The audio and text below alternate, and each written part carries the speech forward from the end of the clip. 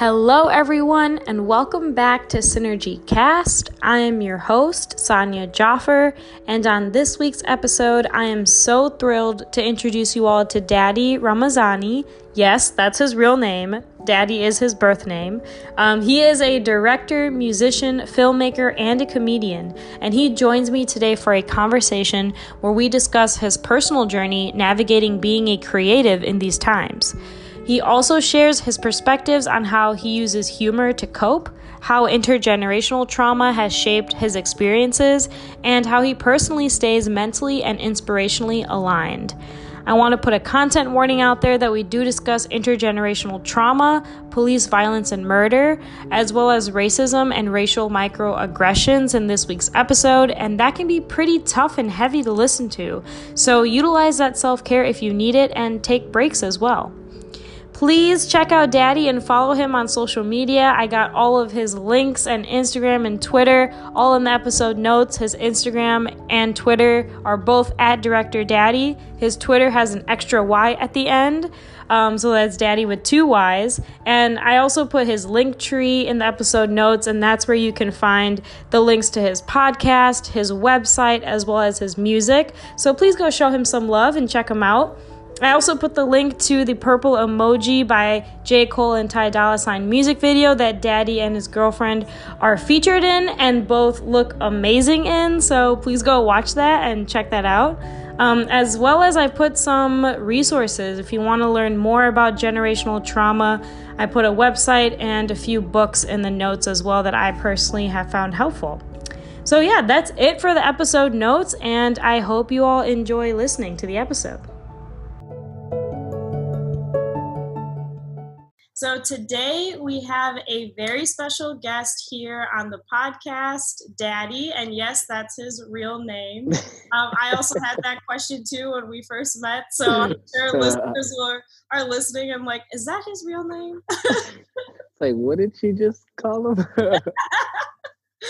So thank you so much for being here. I know you are like a director, a musician, a filmmaker, a comedian. I personally found you on TikTok first, but I know you do a lot more than that too. So I'm just so excited for you to be here. So thank you for being here.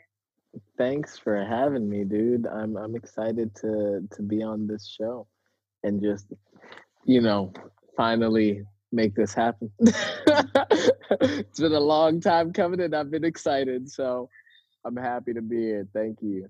Yeah, of course. And I know I just gave like a very brief introduction, but what else do you want to share about yourself to the listeners before we get started? I have a podcast called Caucasian Tears where I interview creatives, a lot of comedians, musicians, people, creatives of all different backgrounds about times in history where minorities reached some kind of success and white people were upset. So it's just funny conversations and hopefully insightful as well.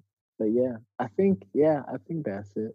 Yeah, I love your podcast, by the way. So everyone go check that out. I'll put a link in the episode notes to that as well. But it's just like, I just love how like raw and real like your conversations are on that podcast. And like, you pretty much talk about everything. I think it's just like what y'all are feeling, but also hitting on some important topics as well, especially like with this day and age with everything going on in the world. So I appreciate how you approach your podcast as well with that. Thanks, man. Thanks. I just try to, I don't know, it's definitely, like basically what you said, like it's just whatever I'm feeling. Like I didn't do an episode, I think last week and the week before, I think I didn't put out an episode just because it's been crazy and busy, but I wanted to do something for Thanksgiving and Black Friday and Cyber Monday. That didn't happen. But then I watched this movie called Cuties, which is on Netflix and got like a lot of controversy around it. And I remember I posted it on my Instagram story and was like, watch Cuties. And I also posted like a bunch of other movies that were by like, Black directors and stuff. And I got so many angry messages in my DMs about like, how could you promote this movie? Because, and I totally understand why people were saying that. It's a whole other thing to get into. But basically, that was on my mind for like the last few days. And then I was like, this is the next podcast episode. So it's definitely just like whether something's happening in, the larger conversation in society, or if I'm just thinking about something, I'm like, who can I talk to about this? Exactly. Yeah, it's like a form of expression, and like you get to use your voice for like you said, whatever in the moment you just want to talk about something. Also, I'm really interested to hear, like, because you are a creative, like you do so many things, like we mentioned before. So what got you interested in like being an artist, being a creative? I know, like we mentioned, you do comedy, filmmaking, and music. So what got you interested in all of that? I feel like I always, maybe people who've heard me speak get annoyed, but for those who have not heard me say this story, I was like shy, quiet, didn't know what I wanted to do for like up until I was probably like 17, 17 or 18, and like applying to colleges. I didn't even know what I was gonna study. I was like, I'm just gonna go to, like, I was smart in school, so I was like, I'm gonna go to Harvard or like Columbia, and I'm gonna study business. What am I gonna do with business? I don't know. And so, and then like, I think it was like end of junior year or like beginning of senior year where I started to get into stand up comedy, and just from watching stand up, like I started to be interested, and I was like, oh, maybe this is something I could do. And I think it was around the time like Aziz Ansari was like blowing up, and I was like, whoa, a skinny brown guy like with a weird voice who's like, getting attention and being funny, and that inspired me. And then from there, I had a friend, like my brother's friend, saw that I was always watching movies, and they made music, and he was like, oh, why don't you like make your own movies? And I was like, you can do that. And like, I mean, I knew you could, but I didn't ever think of like, oh, it's something that I can just start doing. And so from there, I started making like music videos for my brother and like his friends, and I just became like the music video guy at my school. And also like I met Tyler the Creator like on the street, and we talked for like 30 minutes about like just art. Like he just gave me and my brother like life advice about art and creativity, and seeing him at that time was inspiring because it was probably the first time where I'd seen someone who was close in age just making a living off of like what they do and love, and like but also being very real and honest. And I was just like, wow, it's possible. And so from there, I guess I started breaking out of my shell, and I started being loud, and I guess I was like making up for all the years of silence. So yeah. And I don't know, I just basically from stand up went to film then. And my dad did not want me to do anything creative. Like all my life, my dad was like, because my brother always did music, so my dad was like, one person's gonna be like the creative, the other one has to do like the serious route, so there's a backup. And I rebelled. And yeah, and from there, once I started doing one thing, I think I was just like, oh, I can, I just try anything that I like. If I wanted to try out photography, I would do it. If I wanted to try acting, I would do it, because I just looked at everything as like, this is a form of expressing myself, and I have not expressed myself for a long time.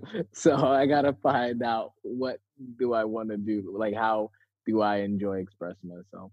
But yeah, if that, I think that's a big circle of an answer, but you can ask for more if I didn't.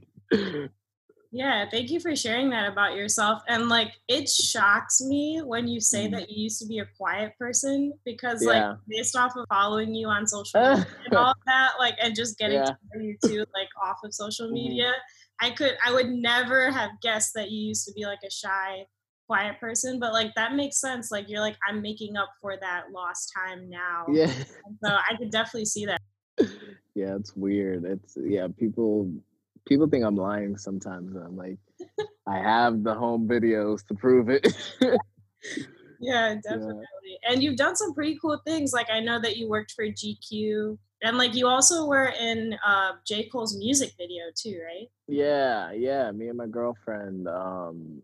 It's funny because I remember the day we were shooting that video, because it was all about like intimacy and everything, and they casted like real couples. And one of my friends was like the DP of the video, and so he was telling me, and I don't know how much into detail. Okay, one of my friends did the casting, and she didn't tell us like who the video was for. She was just like, "I'm casting for a big video. Do you guys want to, submit?" So we submitted. Then a few weeks later, one of my other friends was shooting the video, and he didn't like. They all didn't know they were involved, and so the guy is like, he texts me one day, and he's like, "Yo, like he showed me, he was looking at a photo of me and my girlfriend and like a bunch of other people, and he was like, I think you're going to be in this J. Cole and Ty Dolla Sign music video that I'm shooting. And I was like, oh, that's what it's for. And my girlfriend loves those two, and it was like it was like on her birthday that they were shooting it as well, so it was kind of like a big surprise. But my friend texted me and was like, the director asked if you are down to propose to your girlfriend on camera in the video. And I was like, we're not there yet. I'm not getting married now. But yeah, that was just a funny little, she was serious too. But yeah, that was a fun opportunity. But yeah, I mean, that's just another thing, like, even just the GQ or that thing where, like how I said, once I got into being a creative person, I just started saying yes to anything that came up. Like if someone asked, like, "Hey, do you want to like, can I shoot some photos of you?" I'd say yes. Do you want to act in this thing? Yes. Do you want to, like?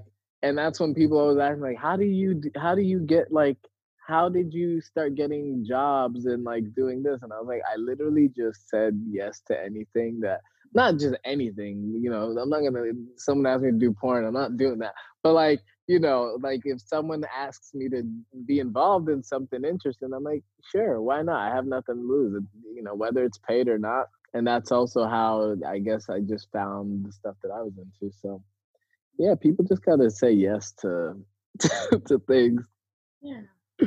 Yeah, that's Yeah. really cool. That's cool to hear like the story behind the music video too, because Hmm. like, and that song for listeners was Hmm. "Purple Emoji" by J. Cole and Ty Dolla Sign, and I'll put a link to that in the episode notes too. But I personally like, I love R&B music, and I Hmm. love Ty Dolla Sign and J. Cole, so I was like, Hmm. that song was one of my favorites when it came out. Yeah, yeah, I don't think I knew you before, like when that yeah. video came out, but I was just watching it like recently, because at work I just keep like YouTube videos playing. Yeah. Then I noticed, like, I was like, wait a second, like that, I, that I know this guy.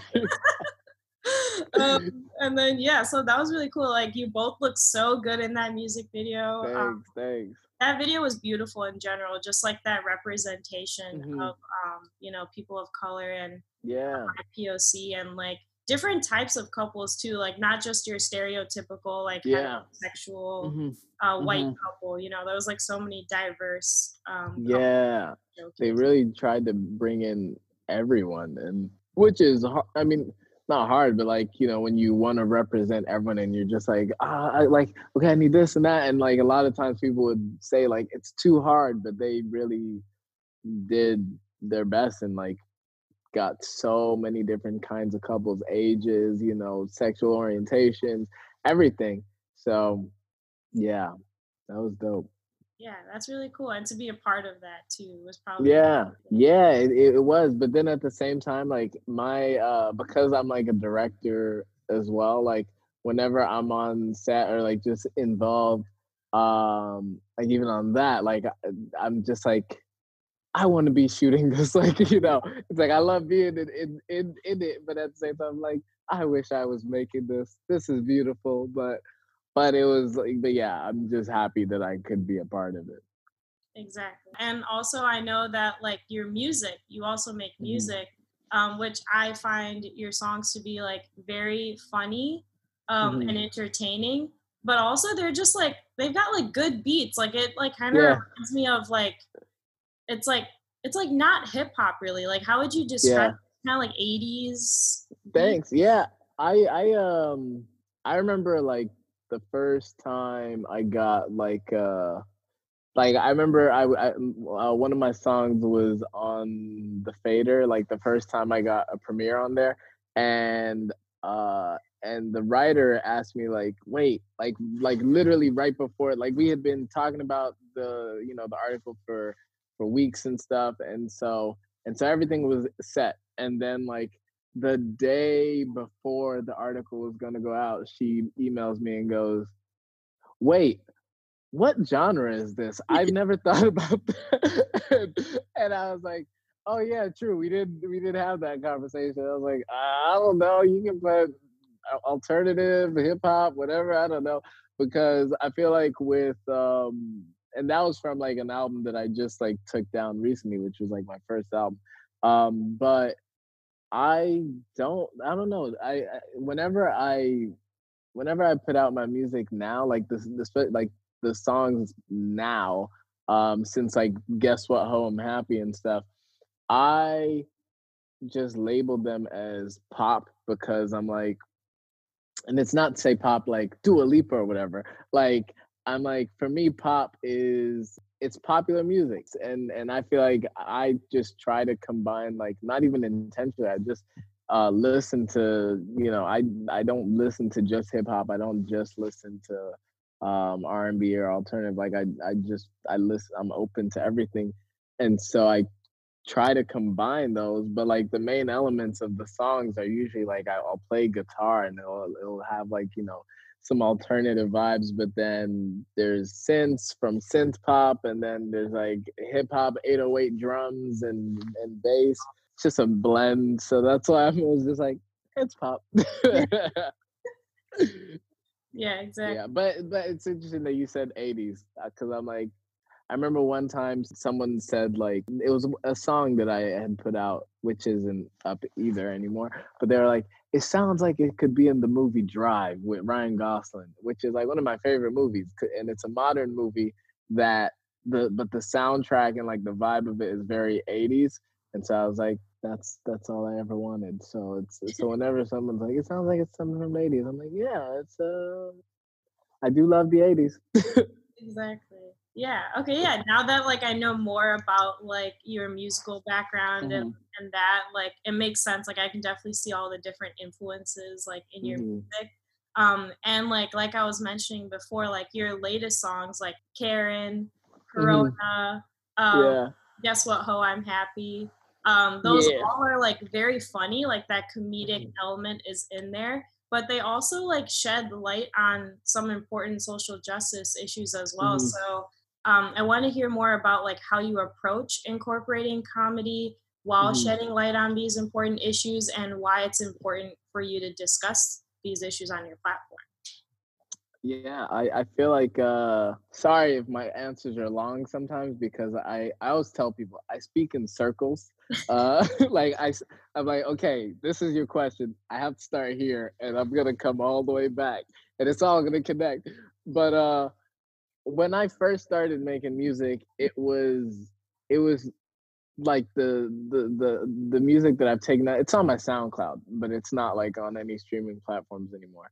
But those songs were so serious and great songs, but like just not a full representation of me. So for a long time, it started like a little bit of humor would kind of come in here and there, but the songs were more so just like honest, which was dope.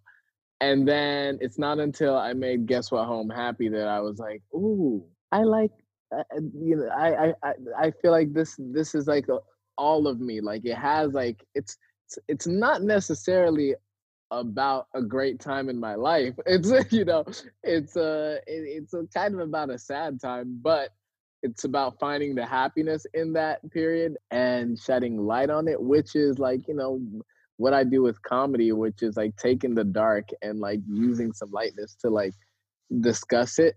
So when I did that, and also at the time, I would say the music that I used to make was like songs that you could listen to by yourself in your room on a Friday night. And it was all kind of like more lo-fi and stuff.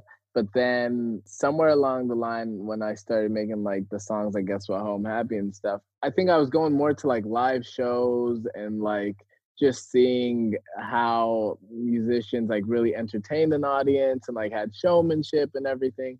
And like I went to like Mac DeMarco shows and like I saw Miguel and stuff.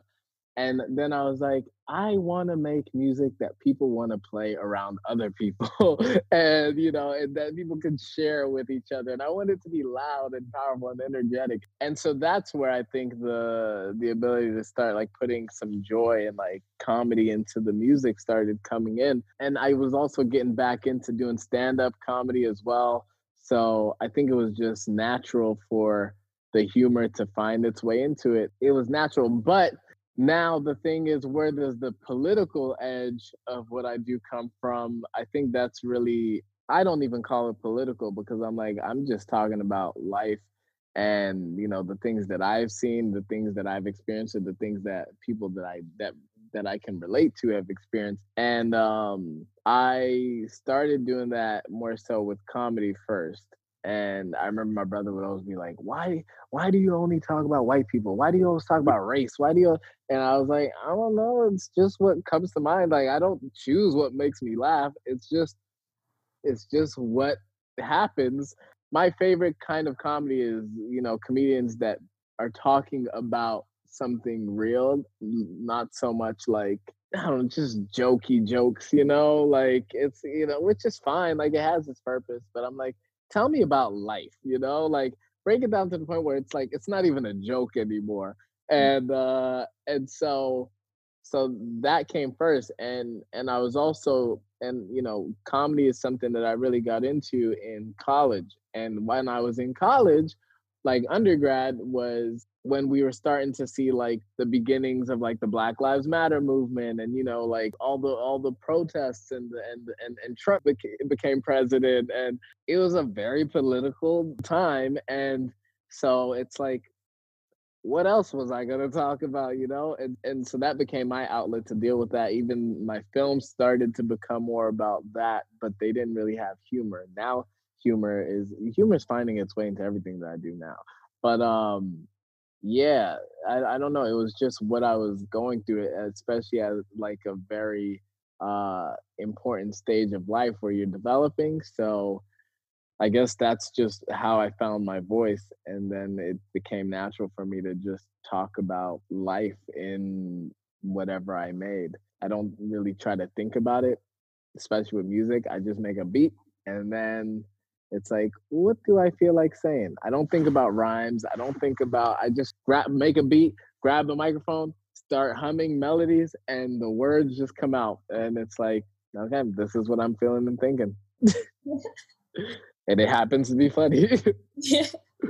Circles back to when we were talking about how like your art process is like a reflection of who you are in the moment. And like you are so diverse, everyone's so diverse, so like it's cool to see how your art is like a reflection of that. It's like it's very diverse too. It's not just like one mood, it's like so many different types of emotions and moods and like what's going on in the world too, and like how you're processing it. And like also I can relate to this, I don't know if you can, but I always use humor to cope with tough things too. So like sometimes when like crazy tough shit happens, I can't help but to just laugh, because like, that's just how I cope through it sometimes. And like I might look crazy to some people, like why is laughing right now, like that was something really serious, but like that's how I cope through shit sometimes. I just gotta laugh about it. So like I don't know if you can relate to that too. No, I'm the same way. I'm not like, I always tell like my girlfriend thinks I'm crazy because I haven't cried since 2009.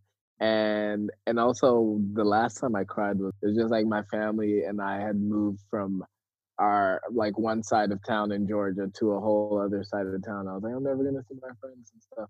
And so I'm like, okay, that's the last time I cried. And I've had way more serious things happen since then. Like, you know, people pass away and whatever. But whenever something, I don't know, weird or bad happens in life or around me, like the first thing I'm very quick to make jokes about it. I'm not like I don't sit and dwell on it for so long. I'm just like this is funny. And it's not even that it's funny. It's just like because it's like how I even say like my jokes about whether it's about race or what's going on in the world. Sometimes I'll say something on stage and it's not even a joke. I'm just saying the full truth, and people will laugh. And my girlfriend's always like, it's weird that some of your jokes are just like it's just like an honest statement.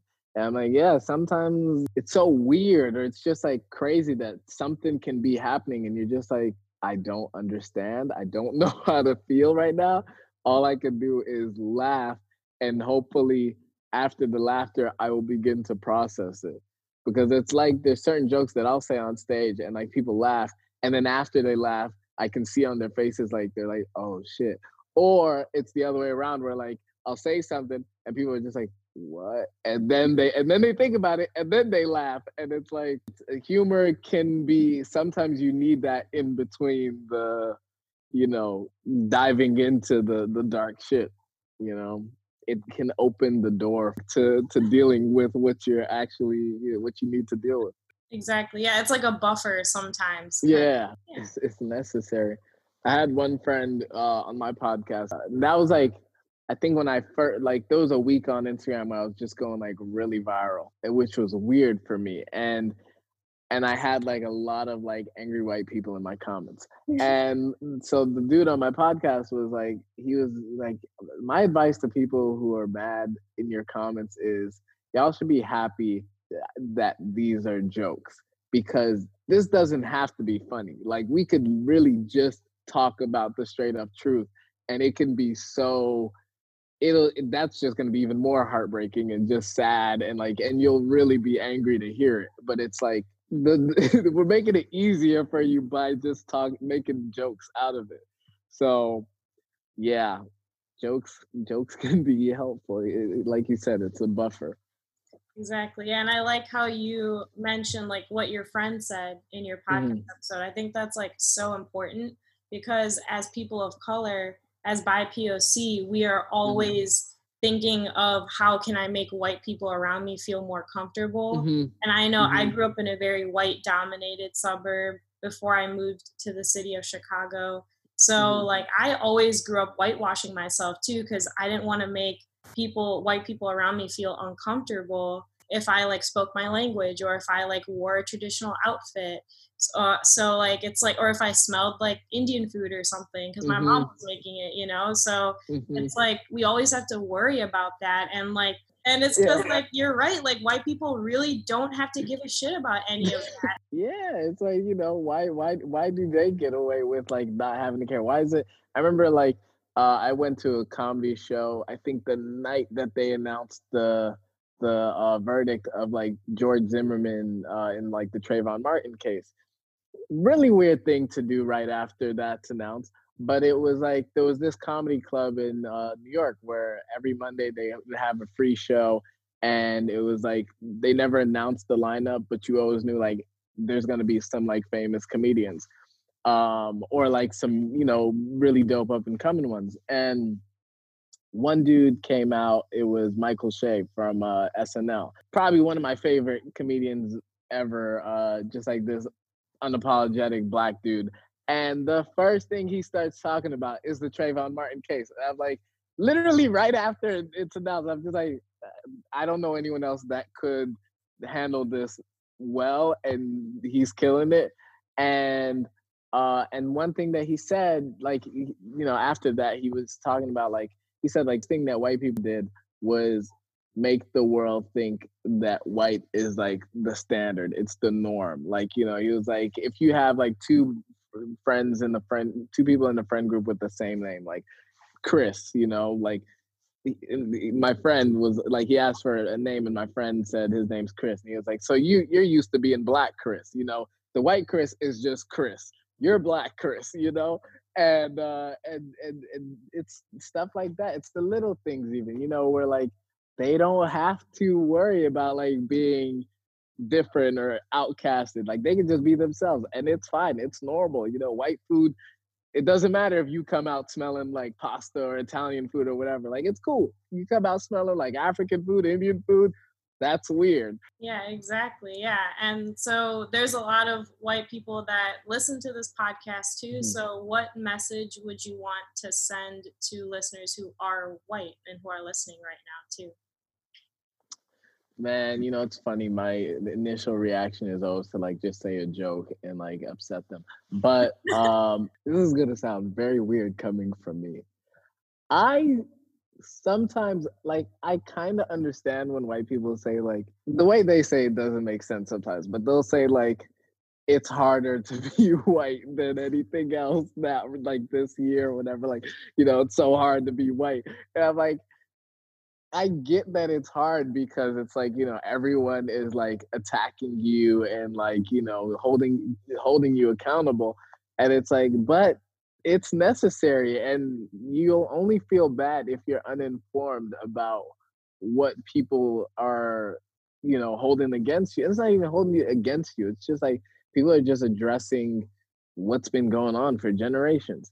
And so your job is to not ask them why are they, because a lot of times people in my comments will be like, what, give me an example of like, white privilege or racism, whatever. And I'm like, no, you doing that is an example right there.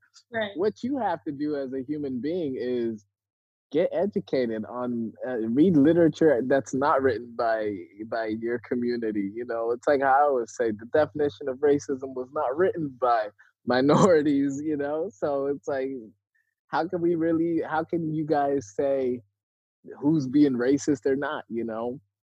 It was written by your people, and while they were oppressing others. So in the end, all I can tell you is you got to put in the work, and you have to be aware of what's going on, how you might be perpetuating, white supremacy in your own individual surroundings. Because sometimes people are like, oh, I don't know what to do. Like, how can I, it's not my job to change the world. And it's like, no, you don't have to change the world, but you can address, you can address what your family does. You can address what you do. You can handle things in your own community and environment, and that starts a change. So you just got to get educated, and it's a great time to do that, because everyone has a list of books and resources and stuff in their Instagram bio. So it's free, it's easy, because at the end of the day, we had to get educated on like you guys' lives and societies and communities and everything. Yeah. So just get uncomfortable and learn something new. It's not that hard, We're speaking English right now. It's not our first language, So yeah, that's what I would say. Yeah, definitely. I like how you said, like, this is the age of accountability. And yes, you can see how, like, it might feel intense for white people right now because, like, it's really being pushed in this age. But also, like, I kind of connected going back to, like, what you were sharing earlier with how, like, you're making up for lost time right now. Like, being more outspoken within your own personal life. I related that to the age of accountability because white people have gone, like, held unaccountable for so long that I feel like we're making up for that lost time right now. And it's just like, all right, like, here it is. Yeah. People will say things like, well, I wasn't, I hate when some people will say like, well, I'm not in America. What does that have to do with me? And I'm like, it's not an American problem. Like racism, inequality, whatever that's a global issue. Like, Africa is still being colonized till this day. Resources are being taken everywhere. So in the end, it's like, no, it's not just an American issue. Or people say like, I didn't own slaves. And I'm like, that's still like the effects are still around today. So, and it's not just slavery that's the problem.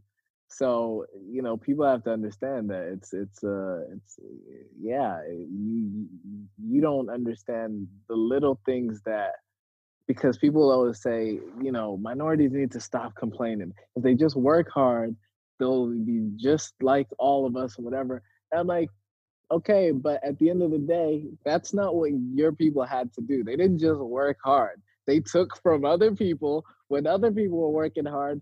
They destroyed their cities. They took their resources again, killed their leaders, and also y'all had support from the government. There's government funding that went into businesses in the white community, helping create like neighborhoods and programs that impacted the white community.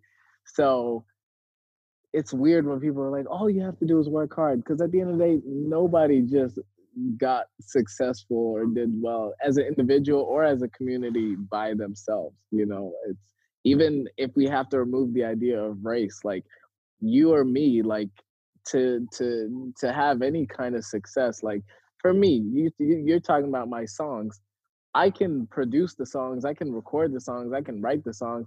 I don't know how to mix a song. My brother can mix the song. Then my brother can also add ideas onto the song that I don't have. Then to release the song, it's not just me, it's a distribution company, and everything, like getting the song out there, Twitter, Instagram. I don't run those platforms. Like I don't, without those platforms, I wouldn't have an audience. So nobody can just pull your bootstraps up and you'll be fine. It's like, no, at the end of the day, everyone needs some kind of help. So what's wrong with helping other people?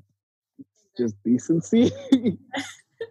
Yeah, yeah, I really like those points that you made, because like humans are like social creatures too, so it's like we can't get through life alone. And so like I like how you mentioned like the community aspect Mhm. behind it. And also I want to transition to talking about mental health a little bit, Yeah. because as a up and coming therapist, I always Mhm. encourage people to talk about their mental health.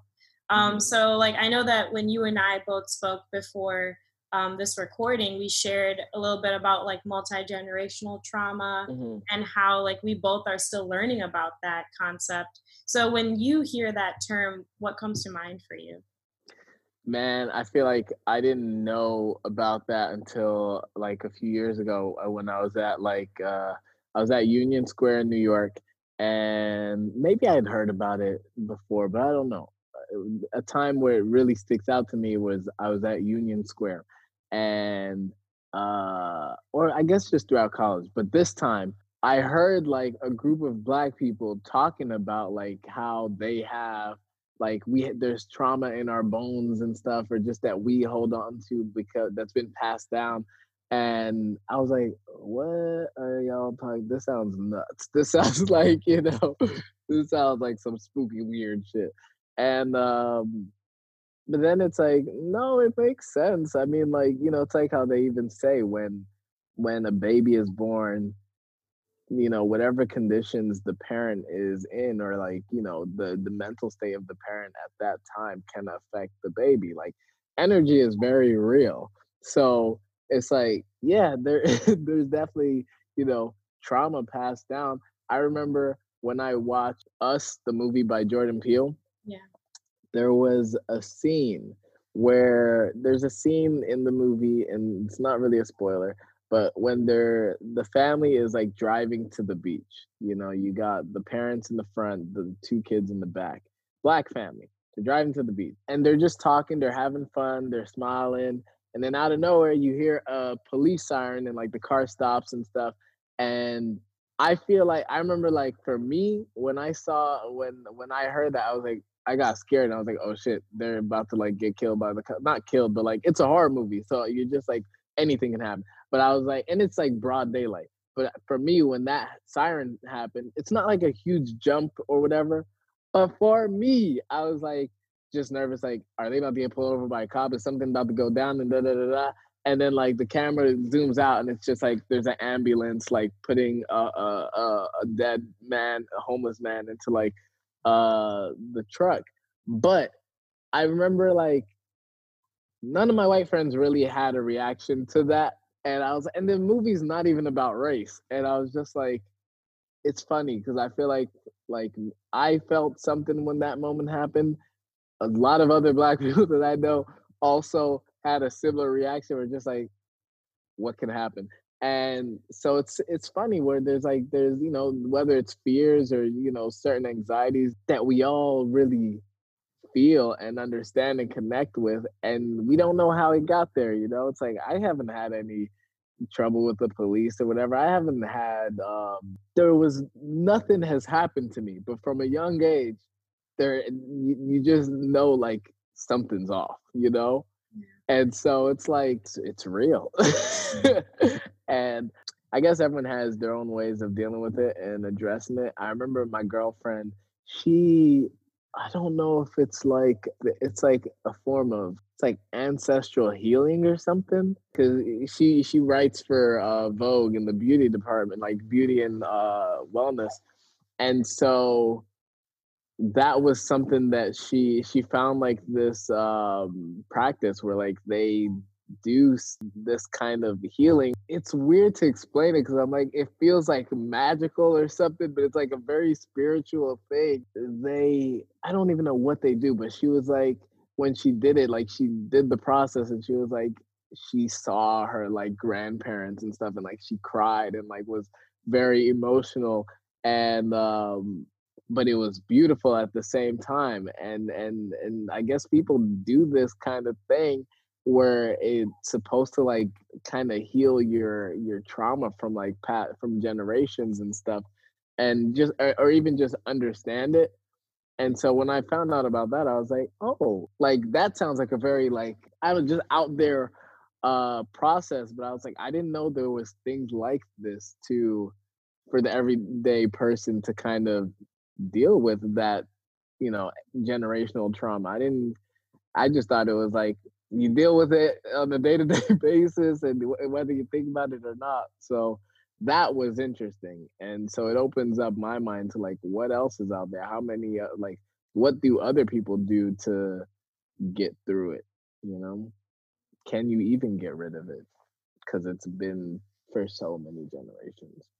Exactly. Nowadays, I've seen a lot more like up and coming research studies by a lot of psychologists that are Mhm. like looking into like multi-generational trauma and like the Mhm. biological science behind it too. Mhm. And obviously like whatever impacts the brain will impact the body and vice versa. Mhm. So there's like actually studies out there that show that like trauma is stored in our bodies, and Mhm. that's why like you said like when you heard that siren in that movie you had a physiological reaction to it, like Mhm. your heart sped up, you know, like you because like that trauma is stored in your body. And even though like you may not have experienced that, but like maybe an ancestor did, or maybe like just a community member did too. So Mhm. like that collective trauma can impact each other too, just by Mhm. like witnessing someone else's trauma. That can also cause us trauma too. So Mhm.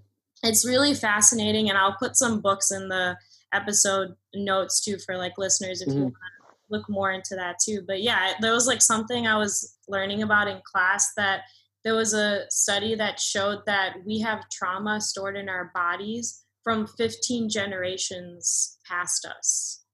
So that's like 15 ancestors Mhm. before us.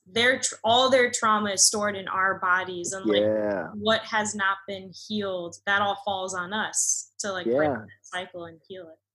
I mean, and that brings into like basically what I was saying. There's a lot of white people that'll say like, how they didn't do what their ancestors did and whatever. It's not their fault. Like we shouldn't be mad at them.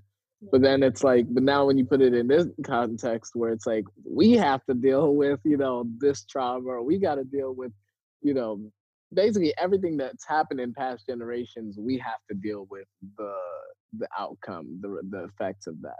And so it's like part of healing is, we got to do our healing, but at the same time, the other side has to acknowledge it because that, because it's like in any situation, if you have like an abusive relationship or just like a toxic friendship or relationship, it's like when you have the person on the side that's causing the toxicity, um invalidates, your sadness or your pain or your depression or whatever.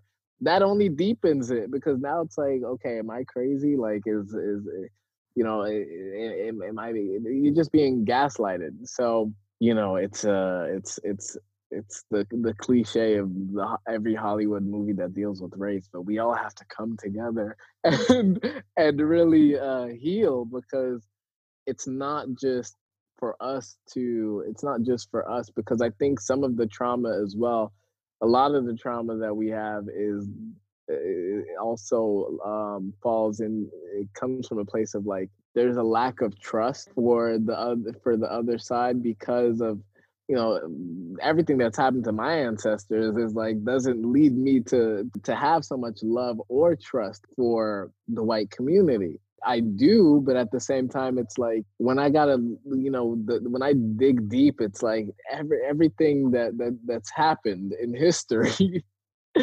How can we, how can we not acknowledge it? So it's scary. And it's very uncomfortable. I think it's uncomfortable for both sides at the end of the day.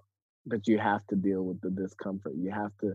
That's why I would say, like, Trump's presidency was necessary, because we had to get uncomfortable in order to start having these conversations. So yes.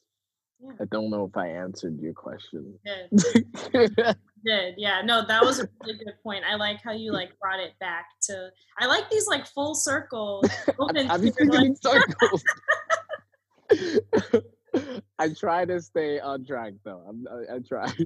No, yeah, that's great. And also, how do you personally stay mentally and inspirationally aligned as well? Mentally, like, how do you keep yourself Mhm. grounded? How do you keep your Mhm. like mental health in check? Like, how do you Gotcha. take care of that? And then also like inspirationally, because you are an artist, so Mhm. how do you keep yourself inspired to keep making?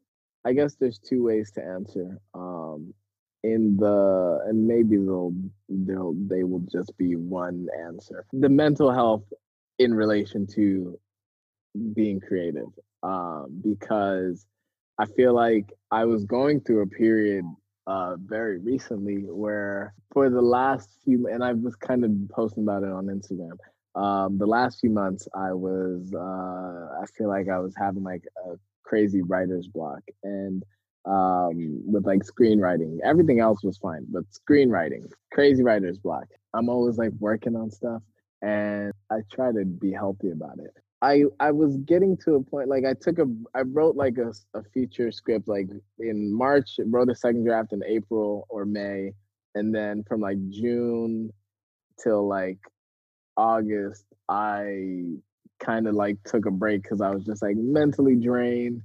The world was going nuts. And so I was like, I don't know what to do right now.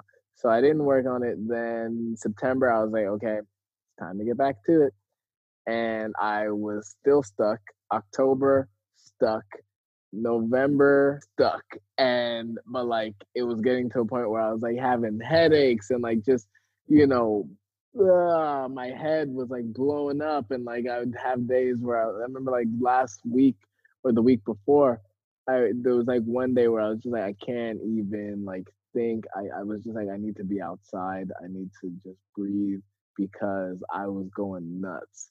And still getting back to it, still in the same position, and I was just hating what I was doing, and I was stuck on like the same like 10 pages.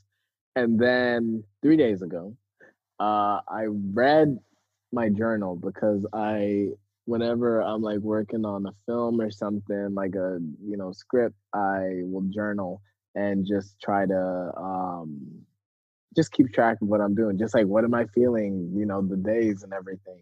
What work have I gotten done? And I was reading it, and I was like, it was just like all the entries that I wrote during when I wrote those first two drafts. And it was all I was saying was, I'm having so much fun. I'm not thinking. This is, and I was seeing how, like, whoa, I wrote these drafts so fast. Like, I think both were written in like 2 weeks, or like 19 days, 17 days maximum for like the second draft. And I was just like, wow, that was fast. Why have I been, going nuts on this third draft? And, like, it's been months that I haven't been able to do it. When I wrote the second draft, I wrote, I don't want this to feel like work. I just want to enjoy this. And so I was like, that's been my issue. I haven't been having fun. I've been so busy trying to fix the holes that are in the story, as opposed to just like, and finding the perfect solutions to those problems, as opposed to just doing what I did with those other drafts, which was just have fun, don't worry about it being great. At the end of the day, it's just words on paper. So I was like, and also I was like, if this doesn't come out perfect, it doesn't matter, the world will be fine without my script. What we need right now is a vaccine or whatever. Like, my script will be fine. The world will be still on track without it. So I just came back to that conclusion of like, you have to love your ideas. You have to love your thoughts, because in the end, it's like when you're so critical of your own ideas, it's like how they say, you have to be careful of the words that you throw at yourself. Like, even if you're jokingly, there's people who jokingly insult themselves, Yeah. and then but like on a regular basis, where you're like, is this what you really feel? And it become, and you start to actually feel those things, as opposed to like, if you, instead of saying that, give yourself a compliment, say something genuine about yourself. So I just got to the point where I was like, love your ideas, because, and it's not just in a creative sense, because that goes, I mean, if you can start in the creative area, it can go beyond. It can go to like, love the ideas that you have about yourself, love the ideas that you have for the world. Like, just appreciate where you're at, because it's all a process of growing. And I feel like, I for me, that's why stand-up comedy is so important, because that is where I learned about workshopping, which I then applied to life, where I was like, and it's something I always have to remind myself, because it's like how I said with the script, I had to remind myself. When I started doing stand up, my problem was I thought jokes had to be funny when you first write them, as opposed to, it's going to be terrible when you first write it. Nobody's going to laugh. People, maybe sometimes, but for the most part, it's not going to be great. You might have one part that's funny. And then you have to go perform it in front of people, and you have to understand what's wrong with it. And then you go back, you tweak it. Then you go to another place, you perform it again. It evolves and it evolves. And you just keep doing that process of performing, rewriting, perform, rewrite, perform, rewrite. And it's interesting because with stand-up, it's like that's the one art form where you have to present your ideas in public to know if it's good or bad. And then TikTok, I think, is the next was the next form of understanding that. Because what I loved about TikTok was just, don't worry about like, is this gonna go viral? Is this funny or not? It's like, just make something in 5 seconds, put it out. Yeah. And boom, that's how I got better and better and better. And so it's just, that's just a constant reminder of like, just in life, it's like, don't worry about it being perfect. Forget the idea of perfection. Just understand that it's a process. Even in regards to what's going on in the world, it's all a process. When you think of the Black community in America, it's like, okay, you had slavery, then you had to abolish it, then you had to get to the civil rights movement, then you had to get, I always say, like, I think, our generation, not even just Black, like our generation is, I would say, like the first generation that really, and maybe because we had the internet, we're like one of the first generations that really grew up knowing something different, where it was kind of normal. And more so for the next generation, where like it's more normal for them to be listening to every kind of music. It's more normal for them to, you got kids who are watching movies and TV shows from all over the place. And so they're open to other cultures from a young age. I can say, especially for myself as a Black person, I'm like, I was at a level where I didn't necessarily have to struggle and fight to be able to have a good education, or like, just there's certain things that's just like in the basic areas of life. And that's like the first generation, because my parents, that's the 60s. Well, their parents more so were teens and stuff in the 60s. Then they were, in college in the 80s. And those are two crazy periods of like, change. So yeah, it's everything's a process. So just reminding myself of that is, I guess, how I stay grounded and inspired. Yeah, that was beautiful. Thank you for sharing that. There was like so many like nuggets of wisdom there. Like, that was amazing. Wow, I'm speechless. It's the circle. Thanks. The circle works. There's a method to this madness. Exactly. I try. Yeah, thank you for sharing that. I like how you spoke about like the importance of self-compassion too. I think that's super important, and that's something that I'm trying to learn more about for myself, because I'm somebody that's like super critical of myself like all the time. I'm getting a lot better at it now, but like especially when it comes to my art practice, I get very critical about that too. And it's like trying to control every single thing, but like what happens when you just let go of that control and just make just for the fun of making, and like see where that leads you. And I like how you said like it's important to trust that process and be patient with it too. So yeah, you gotta be good to yourself, or else it's you are you are your own safe space. So don't ruin that. Definitely. Yeah.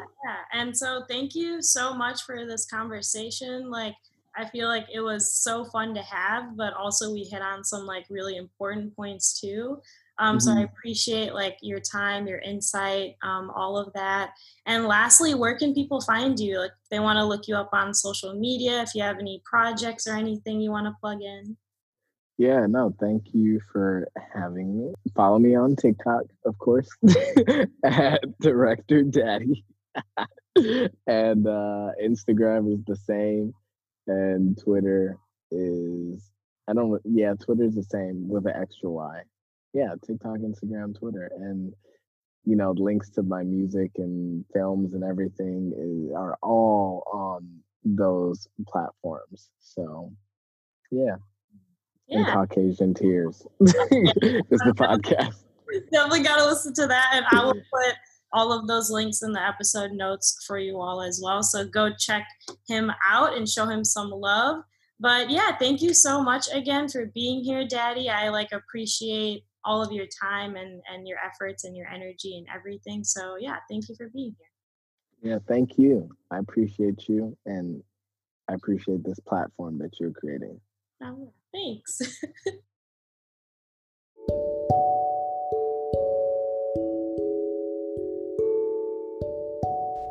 As always, I thank you for listening and staying tuned. If you like this episode, feel free to share it with the people in your life. I would also really appreciate if you would subscribe to Synergy Cast on whatever podcast platform you prefer. Give it a 5-star rating and leave a good review mentioning what you like about the podcast.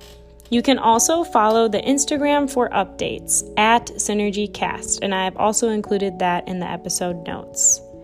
I have now a new feature, which is a voice memo feature, which I am very excited about. So if you would like to send in your thoughts and your feelings or your personal experiences, feel free to record a voice memo and send it my way. I would love to include your voice in the next podcast episodes. Lastly, if you are willing and able, there is another new feature where you can donate however much money you want to help support Synergy Cast financially.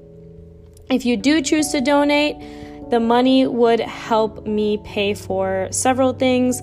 It would help me pay for myself, my own energies, my own efforts, And also the money would help pay my future guests, especially people of color, for their time, since I believe it is very important to compensate people of color, especially for their time and energy, since many BIPOC, which stands for Black, Indigenous, and People of Color, have a history of being taken advantage of and underpaid or not paid at all for their efforts. So any and all ways you choose to support would be very much appreciated. Thank you for listening, and stay tuned for more episodes coming your way soon. Stay safe, everyone, and take care.